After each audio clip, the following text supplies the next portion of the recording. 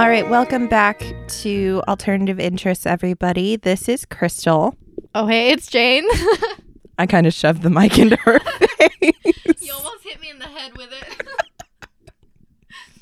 it. We are coming back, and this is part 2 of our coverage of Robert Wone. We talk a lot about the 911 call in this part of the episode, so I am just going to play it for you one more time in its entirety right now, just to refresh everybody's memory. Hopefully you didn't obsess about this and listen to it a million times since we last dropped the part 1, but here is the recording of the 911 call. DC Emergency 911 Operator 6752. Do you need police, fire, or ambulance? Immediately. We need an ambulance. What's wrong, ma'am? We had someone that was in our house, evidently, and they stabbed somebody. Okay, somebody's inside the house now? I don't know. We heard. Are they bleeding? You see someone bleeding? Someone is bleeding in our house. Okay, where's they bleeding from? I think in the stomach. In the stomach? Is he cautious? Calm down for me. I'm going to send some help, okay? Female or male? It's a male. He's a friend of ours. He was spending the night with us. Okay, and who was the person that stabbed him? Do you know? Is he conscious? We need an ambulance. Ma'am, listen to me. He's not conscious. He's not conscious at all? No. We need someone right now. Is he breathing? Listen to me. Calm down. I'm going to help you, okay? Is he breathing? I'm upstairs, and he's downstairs. I don't know. Okay, who's downstairs with him? My partner is downstairs with him right now. He told me to go upstairs and call the police immediately. I just went to the stairs. Okay, who's the person? Okay, I'm sending paramedics and the police. Okay, who's the person that stabbed him? I don't know. We think it's somebody with an intruder in the house. We heard the chime at the door. And it's 15, ma'am, calm down. 1509 Swan Street, Northwest. Am I correct? Yes, it is. The person that stabbed him, is he still in the home? I don't know.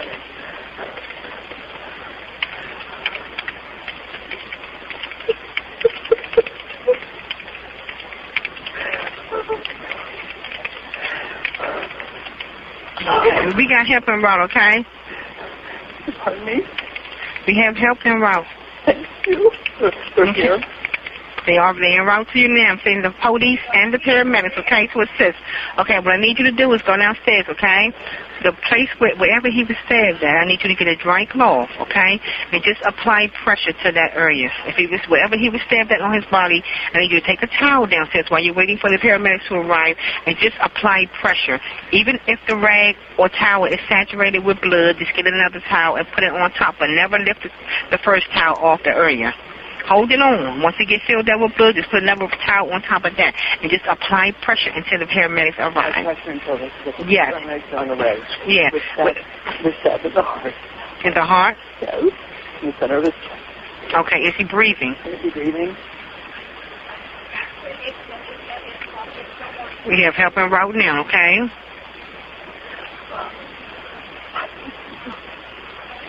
You don't know who it was? I have no idea. So don't touch this. Like, okay, is he breathing? He's breathing, but he needs help now. Okay, we have help en route, ma'am, okay? We do have help en route. Okay, just go down there and try to tell your husband or your the other half to just try to keep him calm and talk to him, okay? Keep him calm and talk to him until someone gets there. Okay. And at the same time, get a dry cloth and just hold it right there in the area. My partner's holding the holding it on him. Okay, and once it gets saturated with blood, tell him get another one. Go get another towel so you can apply it on top of that one once it gets filled up with blood. We need you to apply pressure on that area. He is applying pressure right now. Okay, just hold it there until the paramedics get there. They should be pulling up any moment. If they're already en route to your location, you don't know who did this. We have no idea who did this. Is the door open so they can get in? We don't know how they got in. Okay, well, I'm asking you now, is the door open so the paramedics can get in once they get here? What? Sorry. What were you saying? Is the door open so they can get in? Is the door open so the paramedics can get in the home? I'm going to go down. Is this a private home or apartment? It's a home. It's a home. It's 1509 Swan Street, Northwest. The person had one of our knives. The person that stabbed him ran out the door with a knife? I think... Go ahead. Anybody get any type of description of the person that came in the I home? have no idea. We have no description. We heard the chime, and we heard the scream from our friend. Okay. And so we came running downstairs. We ran in. So you both was upstairs and your friend was downstairs? Yes. You heard the door open and then you heard the scream? I didn't hear the door open until after the scream, and then we ran down the stairs and we heard, we have an alarm, and so the chime went off. Okay. Is the ambulance, please? We really need the ambulance. Okay, they en route now, ma'am. Go to the door. They should be pulling up any moment, okay? I'm afraid to go downstairs. Okay, the person who's downstairs was the person that was assaulted. No, we're on the second floor. Okay, so somebody need to go downstairs and open the door for the paramedics. You're not sure if that person's still in the home or I not. have no idea. Okay, we have paramedics en route, okay? What time is it? What time is it at the moment? Yes. 23:54. It's 11:54, ma'am. 54. Yes. I mean, I'll stay on the line with you. I will stay on the line until somebody gets here, okay? I won't hang up. we need them right now. I'm not hanging up, but we need help now. Okay, they en route, ma'am. They are en route. Let me know when you hear the paramedics. Can you look out the window and see if you hear them coming? I'm looking out the window and I see nothing. I see nobody. Okay, it seems like forever, but they are en route, ma'am. They're coming. Here they are. Here they are. They're there.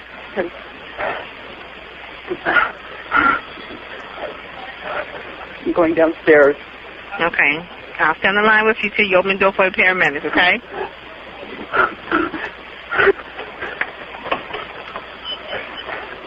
Help us. We have someone was stabbed. They're on our second floor.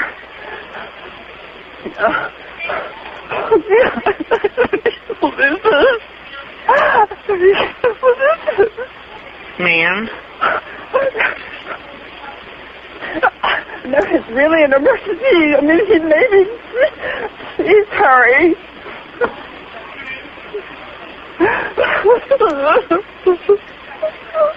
Ma'am, it's going to be okay.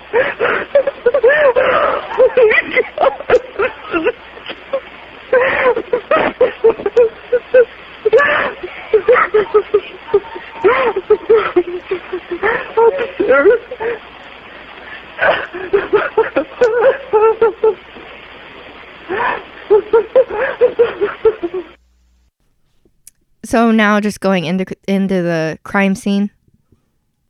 So the police brought a cadaver dog into the house, and it hit on two areas of the house. There was the drain in the back patio and the lint trap of the dryer. And it was noted too that the drain cover in the backyard was like kind of lifted up as if it had recently been moved and they didn't fully put it back into place. And there was also a hose nearby that looked like it had recently been used.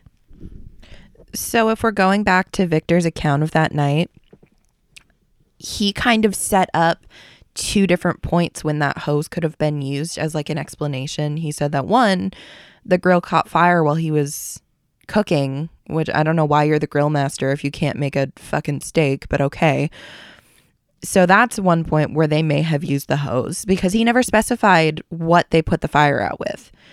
And later on that night when he's watering the plants, he also could have used it then because he, again, at that point, he didn't specify if he used a watering can or anything. He just said he was watering the plants.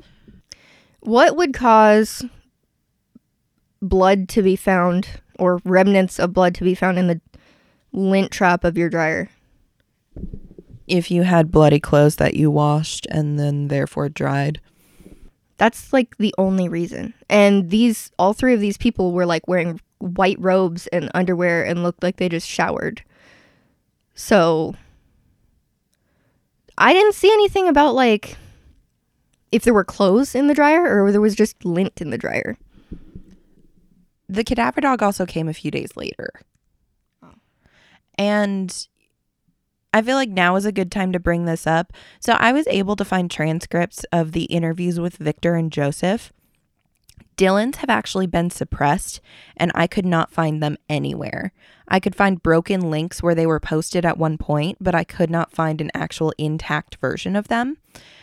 One of the places where I found like broken links where it doesn't exist anymore was a website called Who Murdered Robert Wone. And there are snippets in the comments section where, I mean, this used to exist at one point. And it's mentioned repeatedly in the comments that the police brought up that when they came to the house, Dylan was wearing a robe, but he was not wearing underwear. Oh, I thought that they had said that he was wearing a robe and underwear. Victor was wearing a robe and underwear. Joseph was wearing underwear. And the assumption was made that Dylan had underwear on too. But apparently at some point the police found out otherwise because there's comments and snippets referring to the transcripts that the police were giving Dylan a really hard time about the fact that he was a gay man living in a gay house and that he was not wearing clothing when police showed up. That's so stupid. Them being gay doesn't really have anything to do with anything, in my opinion. So the police had searched Dylan's bedroom. And remember I had said that Dylan and Joseph were in this like dom sub relationship. So there was a lot of items for like bondage and BDSM, including a lot of books with passages highlighted found in Dylan's bedroom. There were various books related to inflicting pain on others for purposes of sexual gratification, including electric shocks on others for pleasure or pain, and enslaving others for sexual gratification. And it's important to note about the sections involving inflicting electric shocks on others, because there was this device that was found in Dylan's bedroom, and I forget what the device is actually called, but like Crime Junkie referred to it as a milking tool. It's an electric shock device that's it's used to force stimulation to the point of ejaculation on someone with a penis. So I don't know how that works. I haven't got one of those. So that device was found in his room.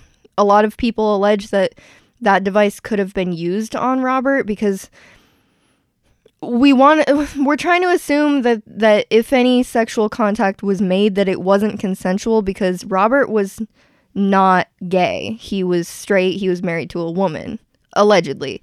I mean, there's always cases of people that like have a secret life or, you know, do things that people don't know about. But in this case, I don't think that that's applicable here. Actually, in one of the interviews, and I know it was stated multiple times by Joseph, but Joseph very specifically says that Robert is as straight as the day is long on the record in one of his interviews. All right. So, I mean, we'll assume then that Robert is straight. Also found in Dylan's room was a New Yorker magazine that was open to an article entitled Late Works, Writers Confronting the End. And I didn't know this yet, but like Dylan had a lot of different jobs. He was a writer at one point. He went to culinary school at one point. I think he did a bunch of other things. And so in this article, it begins with, quote, "Last words recorded and treasured in the days when the deathbed was in the home have fallen from fashion, perhaps because most people spend their final hours in the hospital, too drugged to make any sense." What does that mean to you? Because it sounds like this article is talking about famous last words and the fact that we don't get them anymore because so many people, not even just like criminals who are sentenced to the death penalty, like their last words go on record, but it used to be very common in like older history for someone to make a last statement before they died, and it's just not common to do that anymore. Rosebud. Yeah. Yeah. So what's interesting is that this article in this magazine was accompanied by a drawing of William Shakespeare lying dead in his bed, and his body was positioned similar to the way Robert's body was found. One other thing was found that's really noteworthy in Dylan's room. Probably the most noteworthy thing found in his room was like a knife set. Because remember I said that he went to culinary school? It was, this knife set was found, and there was one knife missing from it. And the police had contacted the manufacturer and found that the knife that was missing matched the wounds in Robert much better than the knife that was found on the nightstand. It was the proper length and like the proper size as far as like, how do you say it, like how big the blade was. Everything seemed to have matched a lot better than the knife that they found on the nightstand. But this knife from this culinary set was never recovered. Nobody knows what happened to it. So now we're gonna talk like a lot about the interviews that were done with these three men. So during Victor's interview, he claimed he asked the operator, he claimed that he asked the operator what time it was, which did happen. You had heard he asked, "What time is it?" In his interview, he stated that the operator told him it was 11:43. But when you listen to the call, you can clearly hear her tell him. She said it's 23:54. It's 11:54. I don't know if he was misremembering or if he's dumb and like was trying to make that up to make his timeline better. She says it twice though, and it's very clear when she says it that it's 11:54. During Dylan's interview, he was really intent on offering an explanation as for why the back door had been left open and unlocked. He had claimed that Joseph went outside for a second when they were, when Robert first came over and they were all standing in the kitchen just chatting with each other for a minute. He claimed that Joseph went outside for a second because he saw a spider and he wanted to go look at this spider that was like on a web somewhere outside. And then he just didn't lock the door when he came back in. That's kind of weird. I'm weird. And like, if I see a spider outside, I'm like, oh, that's cute. Like, cause I like spiders. But if it's late at night, like I'm not going to go outside just to look at a spider for a second. I'll just wait until it's morning and then go look at it in the morning. Right? Like Project Runway's on, you know, we're supposed to be going to watch Project Runway and I'm going to go outside and look at a spider. Like, I don't know. I'm not in Joseph's head, so I don't know. Joseph had claimed that when he found Robert, he lifted up his shirt and saw blood everywhere. Those are like almost his words. He said, I lifted up his shirt and I saw blood everywhere. The shirt that Robert was wearing was gray. He was wearing a gray William and Mary college sweatshirt or t-shirt. So it's not like he was wearing like a black shirt and like Joseph didn't notice that it was like wet with blood or something. Like he was wearing a gray shirt. So, and the shirt had holes in it. So why would he have to lift up his shirt to notice blood on him? That doesn't make any sense no matter how you put it.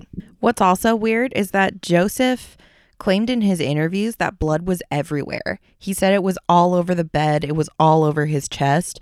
But when EMS showed up, there was barely any blood anywhere. I think that they said that there was something like too little or like just a couple little tiny drops of blood on the bed.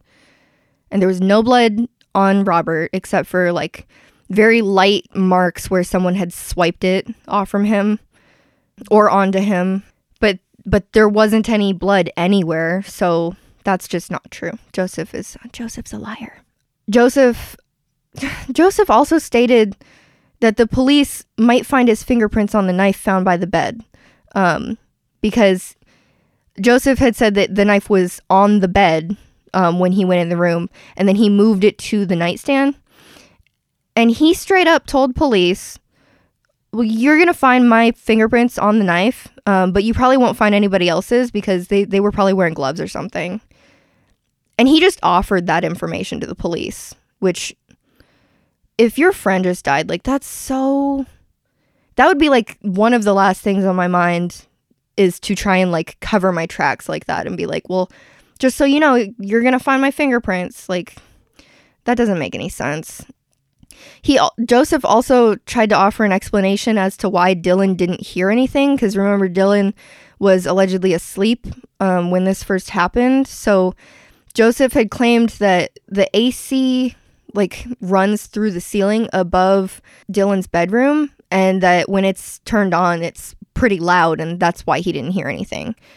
And then investigators checked into this, and they noted that it's nearly silent when the AC is actually on. So that wasn't true either. They went in and they had his AC on, and they stood in his bedroom, and they said that they could barely even hear it.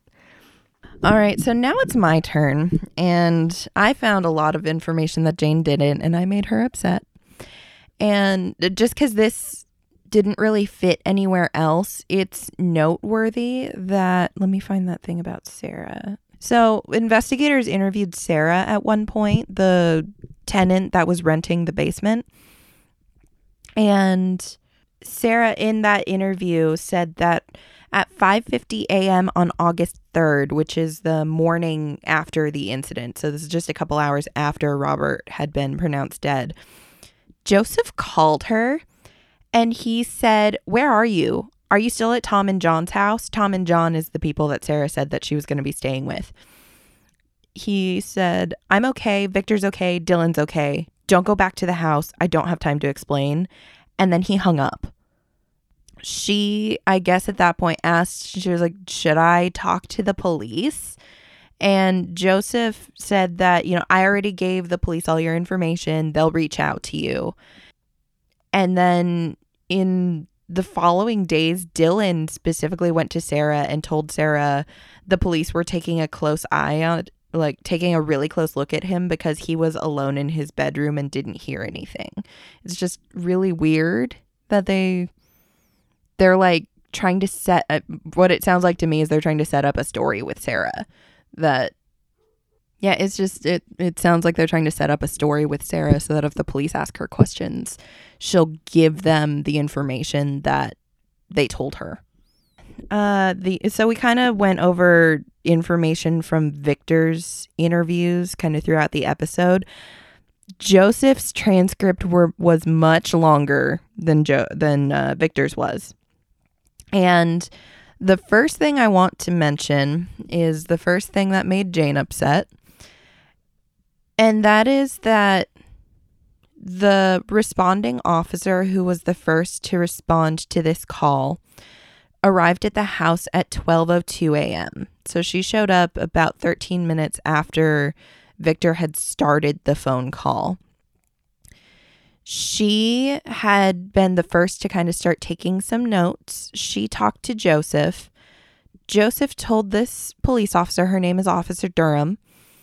Joseph told this officer that they had found Robert standing on the patio in the backyard, stabbed, and that they had brought him upstairs afterwards. Can I just tell you, when you told me this, I literally got so mad. Because I have never heard that anywhere before. And, like, this whole case is already so messed up. And then you had to tell me that. And I literally was like, can you not? Like, for the past, like, couple days, I've been, like, I'll look at my phone and I get a text from you. And I'm like, this better not be about the freaking episode. Because you just kept texting me and sending me new stuff that I hadn't heard before. And every time I was like, I don't even want to open this text because it's going to be something new. And I was getting so mad. Plus, some of these, like, I was at work and I work in, like, marine stuff. So I was on this boat and, like, I don't get service very well. So I would go on my phone to look at the time. And I'm deep in the boat where there's no service, but it tells me I have a text from you. And I was like I would read the text and it would be about the case. And I'm like, I can't even reply to this right now. And it's like probably a good thing I can't reply to this right now because I don't have service, because I'm like, I need time to calm down after hearing all of this extra stuff that you've told me about this. Yeah. So I actually tried to track down the notes from this Officer Durham, and I found this information initially on a Washington Post article.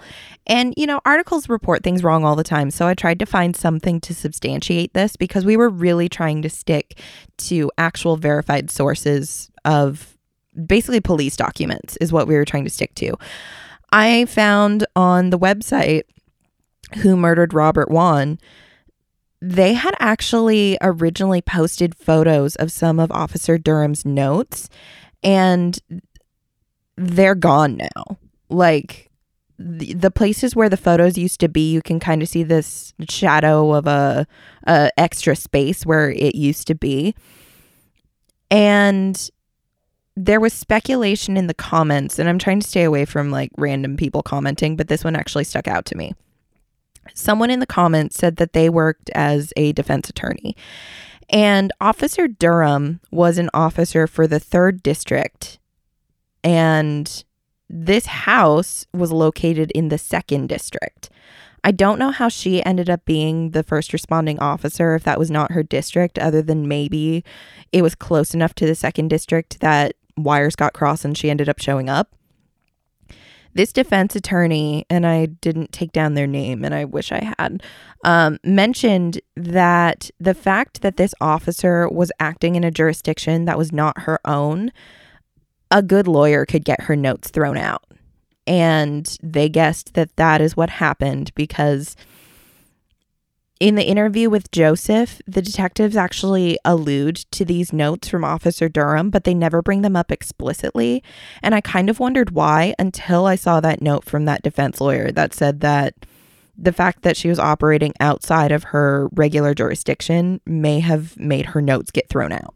And they did have good lawyers too. So all 3 men had different lawyers, but their lawyers were like high profile lawyers. Like I think all 3 of them like appeared on CNN at various times. One of their lawyers actually like was in a case against the FBI too. Like they were good lawyers.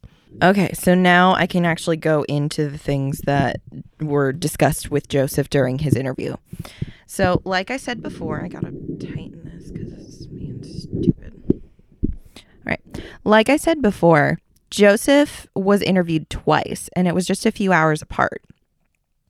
In his first interview, he kind of stated over and over again that he's like, I know Dylan and Victor couldn't have done this. I know them better than my mother. They could not have done this. And the police thought this was kind of weird. They were like, you know, we do this a lot. This is our job. Usually when we get someone in here, they're very adamant that they didn't do it. It's not, my friend couldn't do this. It's, I didn't do this. I could never do this. Joseph, not once in his 2 interviews, said explicitly, I did not do this. Never. Only at the very end of his 2nd interview, when the police brought this up again, did Joseph say, well, I said I couldn't have done it. And the police said, well, no, that's not actually what you said. That's the only time Joseph explicitly says, I could not have done this. Also, kind of a side note, because I thought, like, it doesn't actually have much to do with Robert. I just think that this kind of highlights that Joseph is kind of a dick. But he said that the chime of the door woke him up. And he's flat out like, you know, I thought it was Sarah. And, you know, Sarah's kind of heavy. So if I heard any noise, I probably ignored it because she's kind of heavy. And I would have, like, been used to that. What an asshole. The other odd thing about this is that Victor, so Joseph says that he woke up to a door chime, and he says that 9 times out of 10 this door chime wakes him up because he's a light sleeper. So also noteworthy is that Victor actually said he had a post-nasal drip from his traveling, which is kind of normal. When you travel out of state and you come back, a lot of people end up with a little bit of congestion. So Victor had taken both Sudafed and Unisom before going to sleep because the Sudafed was for his nasal drip. But he said that Sudafed keeps him up, and he took the Unisom to help him sleep. So, not weird to me that Victor didn't wake up to the door chime. But Joseph says that he kind of dozed. He had not fallen back asleep yet when he heard a yell. And he never says scream. He always says yell or grunting. And the weird thing about this to me is that, Victor said that he woke up to a scream, not grunting. But 2, when both of them woke up to this sound, they immediately got up and ran downstairs. There was no, did you hear that? What was that? There was nothing. It was, they heard it, they jumped out of bed, and they ran right downstairs, which is really weird to me. Joseph claims that he thought maybe Sarah had come upstairs, which I don't know why she would when she was renting the basement suite, which the basement suite is pretty nice. It had her own kitchen, her own bathroom, full bedroom. I mean, it was a mother-in-law apartment in every sense. I don't know why she would come upstairs. But Joseph said he thought maybe Sarah came upstairs up to the guest room. I don't know why she would go to the guest room. And she had been surprised by Robert, and that was what he heard. I think that's bullshit. The only reason I could maybe possibly ever see that being the case is because they had said that the room that Robert was supposed to be staying in was an office. So maybe if we want to entertain that, maybe she needed to use the computer for something. And she went up to the guest room to use the computer and then was surprised that he was in there. But she wasn't even there that night. She was at her friend's house. Right. So next, during the interview, detectives were trying to make it very clear because at this point they can tell no one broke into this house. And Joseph is just adamant that someone broke into this house. It's like every time they're like, dude, there's no evidence. Joseph just says, well, someone did. He doesn't give anything else. He's just like a dog with a bone, and it's several times he just goes, someone did. Someone broke in. I think Jane established pretty well that Joe was a talker. Joe tried to tell the investigators during this interview that he was not the one doing all the talking at the scene. And he was not trying to manipulate the conversation. He was like, I don't know if I talked to anyone first. I think maybe Dylan talked to them first. That has to be bullshit, though, too, because it was noted that when they all got separated, Joseph specifically was asking about both of them and what they were saying to the police. And he said, hey, something to the effect of like, hey, can you make sure that they know I've got their lawyers already on the way, or something like that. He was very concerned with what they were doing and saying in regards to the police when he was being interviewed the first time. Yeah, and actually Dylan, it was all recorded because that was when he was in these interview rooms. They left the tape running. And Joseph asked about Dylan. He asked specifically about Dylan. He never asked about Victor. He asked about Dylan. And he's like, where's Dylan? I want to see Dylan. And after he asked for Dylan specifically a few times, then he says them. I want to see them. Let me see them. But initially it was just Dylan. Additionally, I think it's further down in my notes, but I'll mention it now. With the second interview, Joseph was brought into the room and a different officer kind of situated him. The officer said, hey, I'll be right back. Just get comfortable. Joseph made a phone call, and I don't know who the phone call was to, but the tape was running and it recorded Joseph's side of the phone call. So Joseph starts talking to somebody. It sounds like it may have been a lawyer. And as an officer is coming back into the room to start the interview, Joseph says, yeah, it's, and then the police officer comes in. He goes, okay, I'll have to call you back later. It's very strange that he like shuts down the conversation.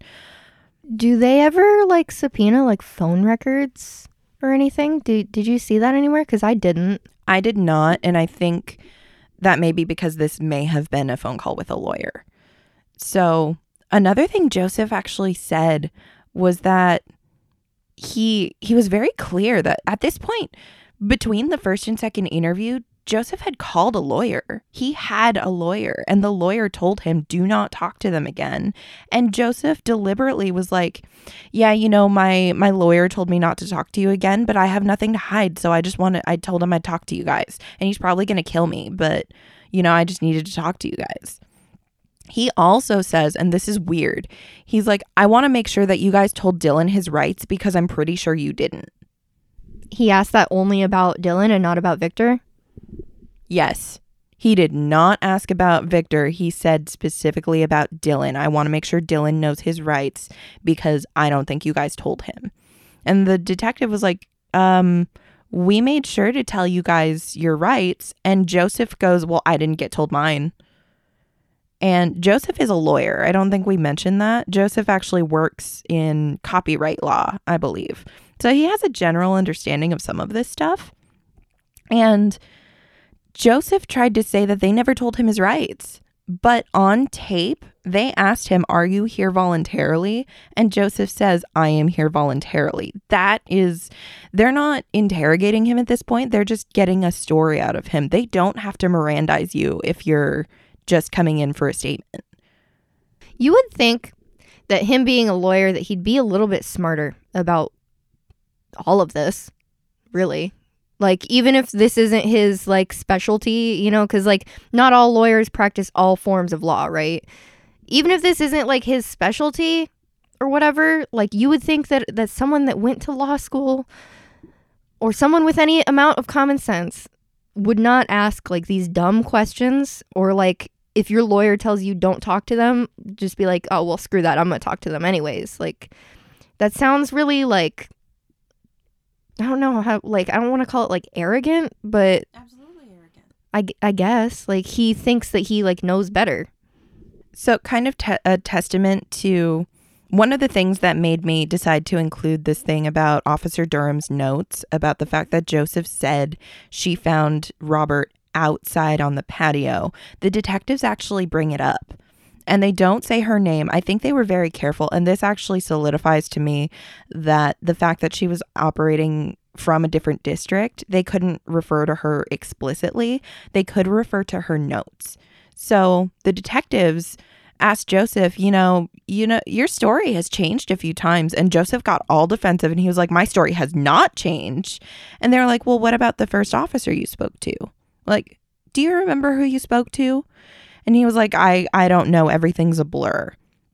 And they're like, this was just a couple hours ago. You don't remember talking to a female maybe? And Officer Durham is a female cop. And he said, no, I don't remember. And I think that Joseph is not dumb.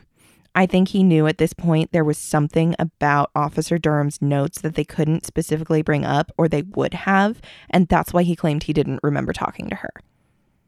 Because Officer Durham very specifically has notes that says that Joseph says they found Robert outside on the patio and brought him upstairs. If Robert was on the patio, what do you think he was doing out there in his underwear? If he was in his underwear, because he was showered and reclothed, so we don't know what he was wearing. Yeah, but earlier we talked about, like, how would they know, like, what to dress him in, right? And so we talked about, like, he was already showered and dressed how he wanted to be dressed to go to sleep, if that was the case. And he had his bike guard in. In any case, whatever he was wearing, what do you think he was doing on the back patio by himself, like, that late? I have no idea. Another really important thing that wasn't brought up until this second interview that happened, I think it started something like 6 a.m. was when this interview started. Joseph actually mentions that there was a phone in the guest room that Robert was staying in. So why did Victor go upstairs to their bedroom to call 911? Joseph tried to say that Victor was hysterical when he found Robert, and that Victor just Joseph grabbed Victor's shoulders and said, go call 911, and that Victor voluntarily went upstairs himself. But, like, I understand wanting to get the hysterical man out of the room, but there's a phone right there. They didn't understand it either. Also really weird, and this is more me kind of reading into things.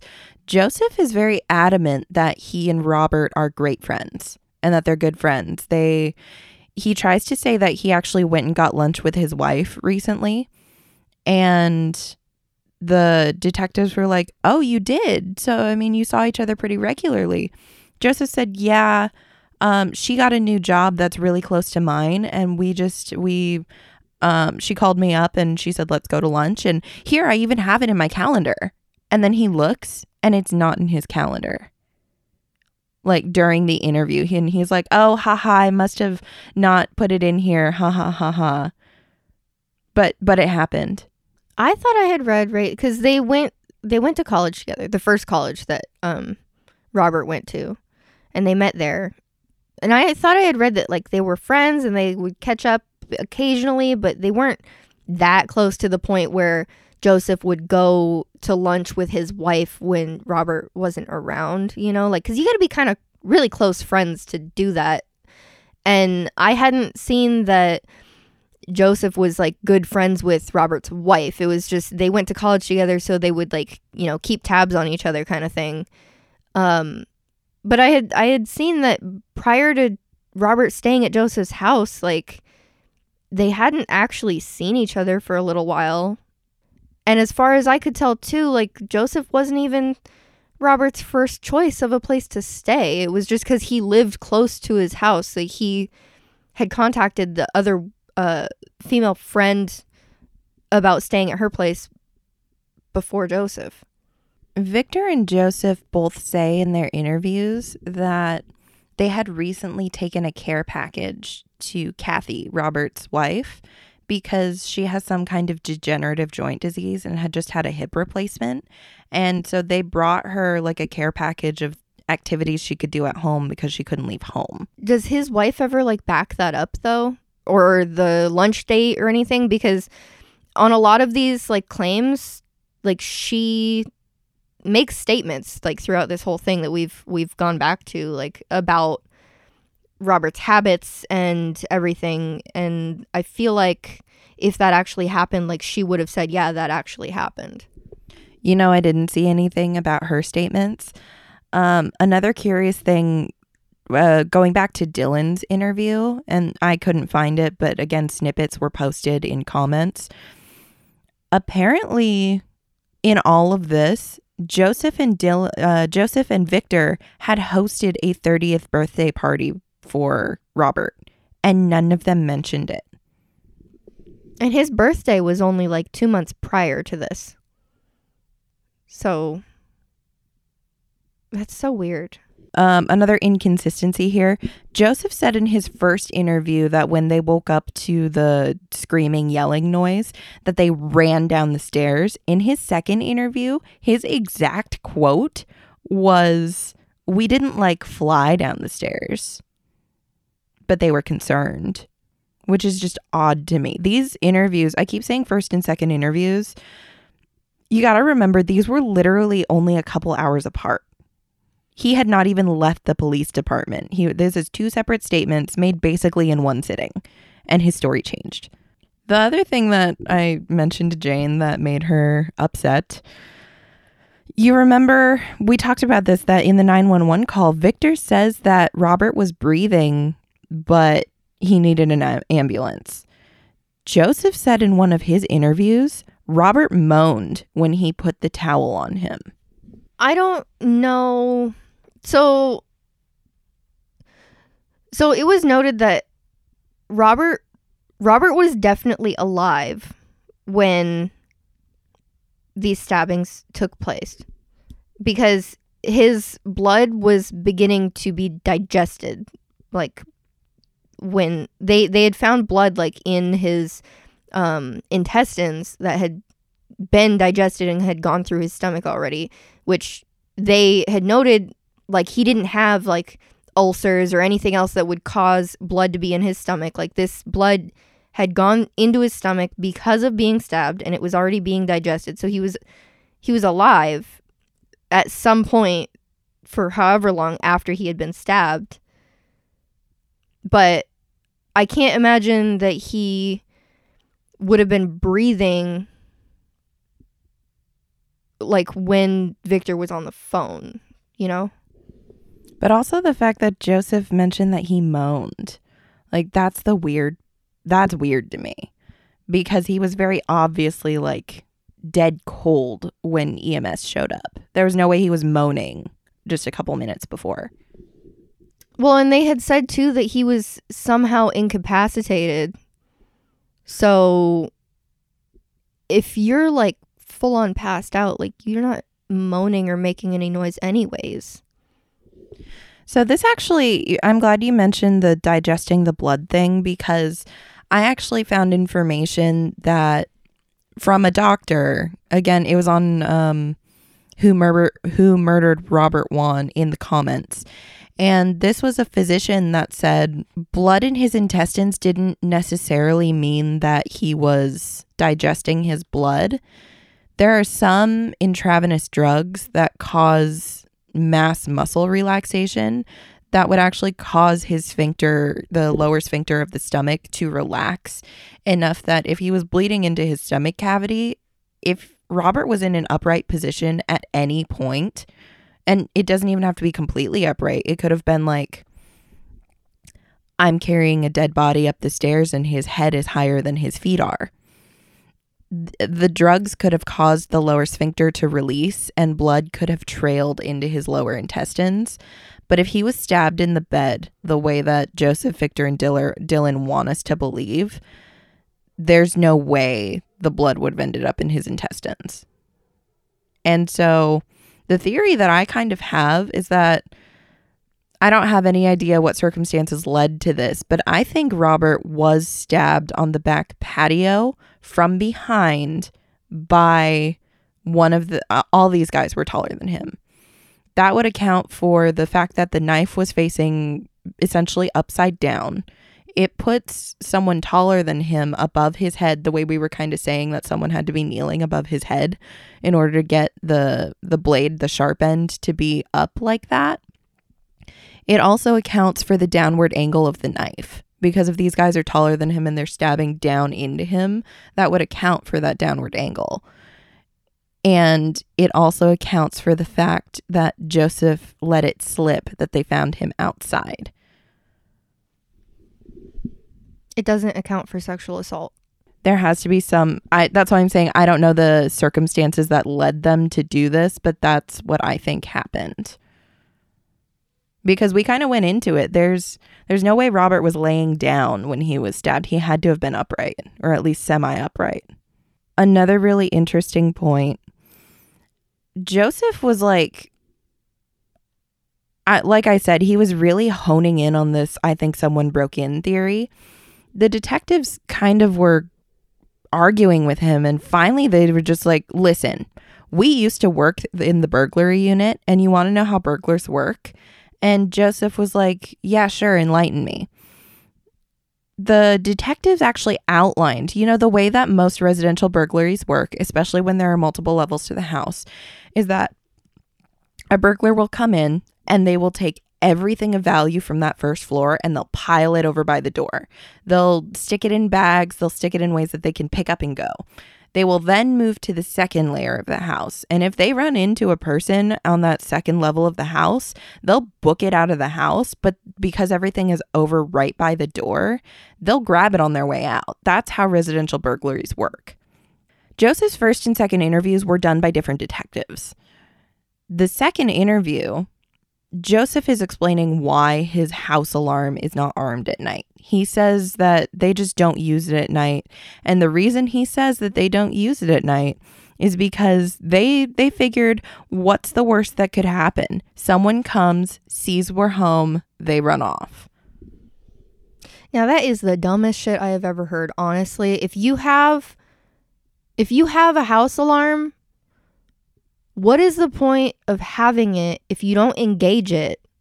Like, oh, just because I'm home. Like, you're supposed to be asleep. Like, that's, like a lot of these crimes like happen, during the middle of the day and whatnot. But like, they do also happen at night. Like, and if I'm a burglar and I come into a house and the alarm's not engaged, it's the middle of the night. Like, I'm going to assume that these people are asleep. Like, I'm still going to creep around their house. Like, I'm not just going to run off. And I'm definitely not going to go bypass all this expensive stuff and go up to the far room on the second floor for whatever reason and run out. Like, that doesn't make any sense at all. I think the interesting part about this statement is that in his first interview, he doesn't mention a word about why the alarm was not armed. He didn't come up with this reason that someone sees them and then runs off until after the detectives in the first interview told him how burglaries work. He took that information from the first interview and used it in his second interview.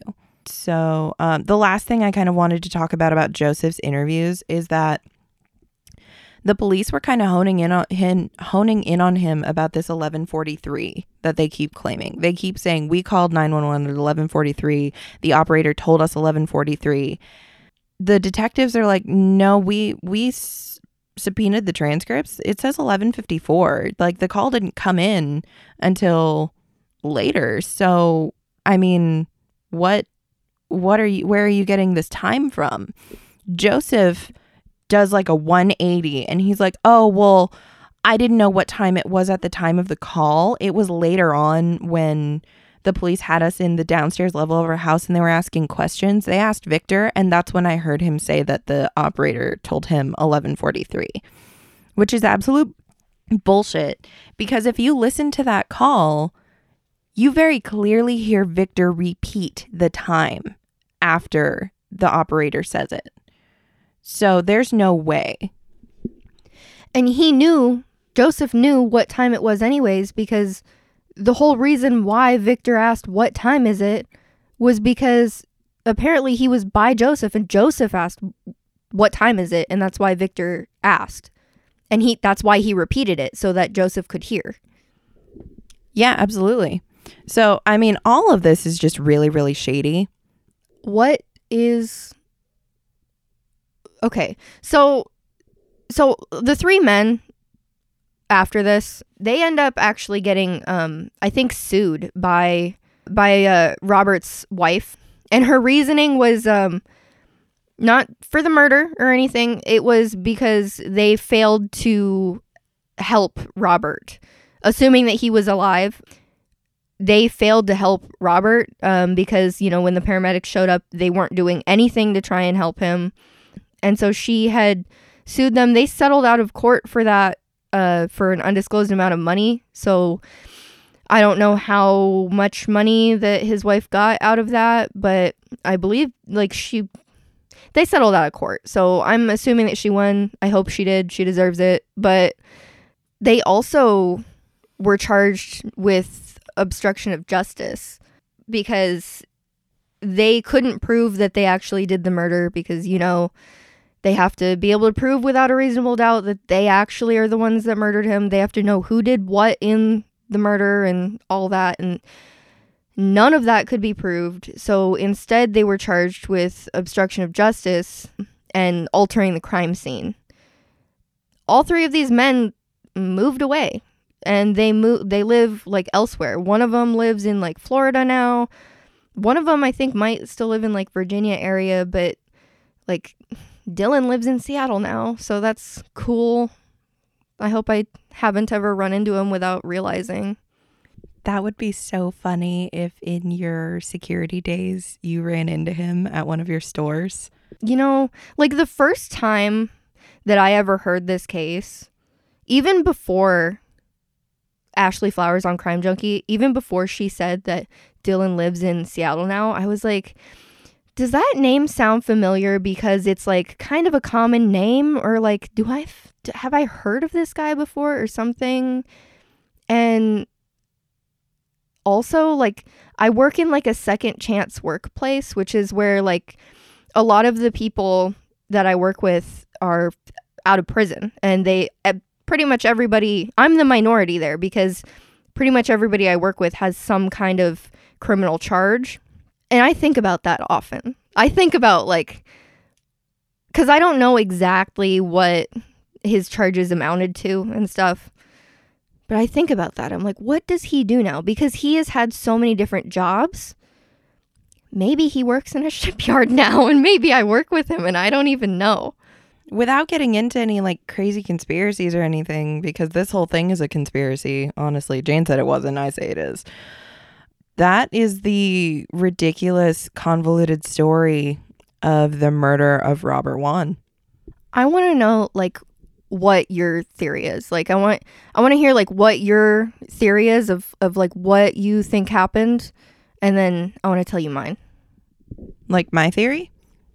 I used to have a theory until I found all of this extra information. So, I mean, beyond the fact that I think that he was actually stabbed outside, I could not tell you anything else. I have no idea. Well, thanks. That was very underwhelming. I was hoping that you'd have something. Okay. So my theory, because I hate this case so much. I hate it so much because it's just it's so confusing, and there's so many rabbit holes, and there's so many weird facts about it. So Joseph and Dylan were in this like side relationship, right?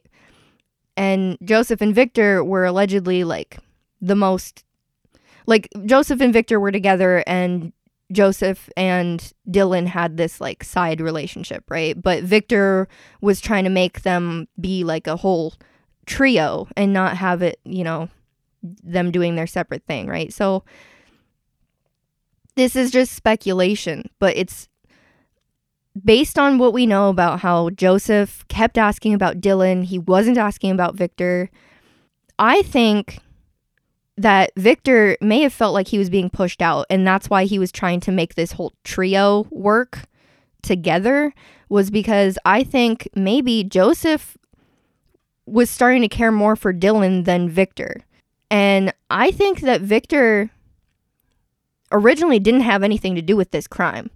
I think that Dylan is the one that murdered Robert. And I don't know why he did, but I think Dylan murdered Robert and Joseph had something to do with it.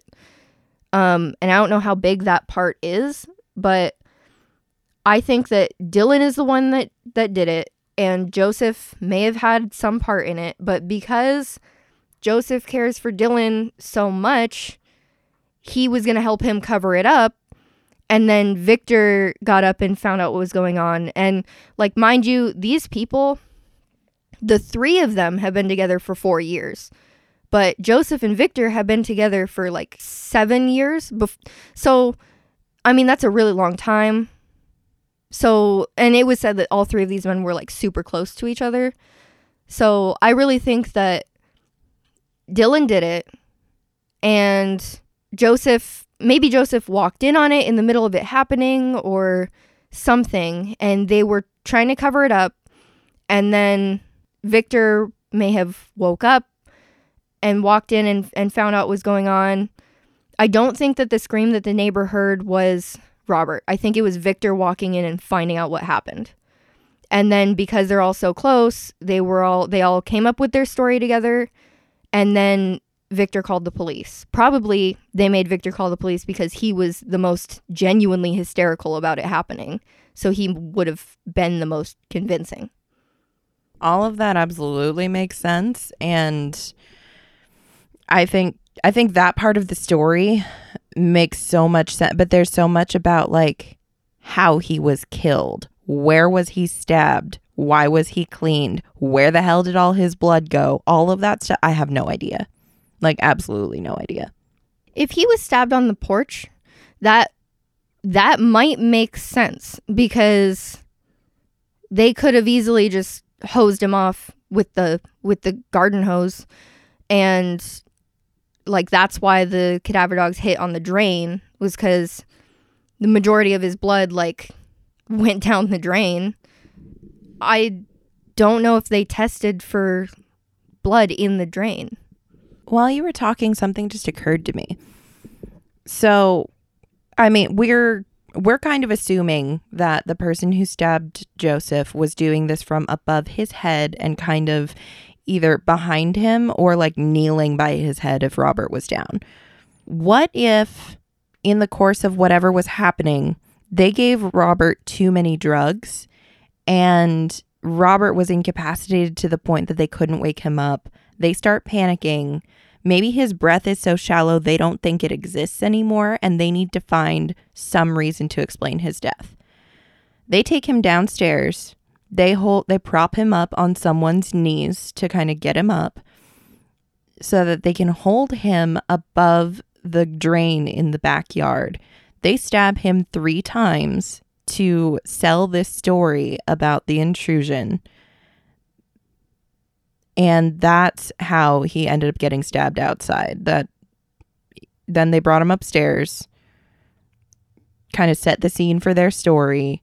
And somehow Joseph lost his cool for a second and mentioned being out on the patio because Joseph was not completely convinced that all the blood was gone. And something inside him told him they needed to have an excuse for why Robert's blood was outside. If I'm going to stage a murder, especially if I'm going to stage a stabbing, okay, why would I move the body back and forth? If I'm gonna say, oh, someone broke into my house and they stabbed my my friend or whatever,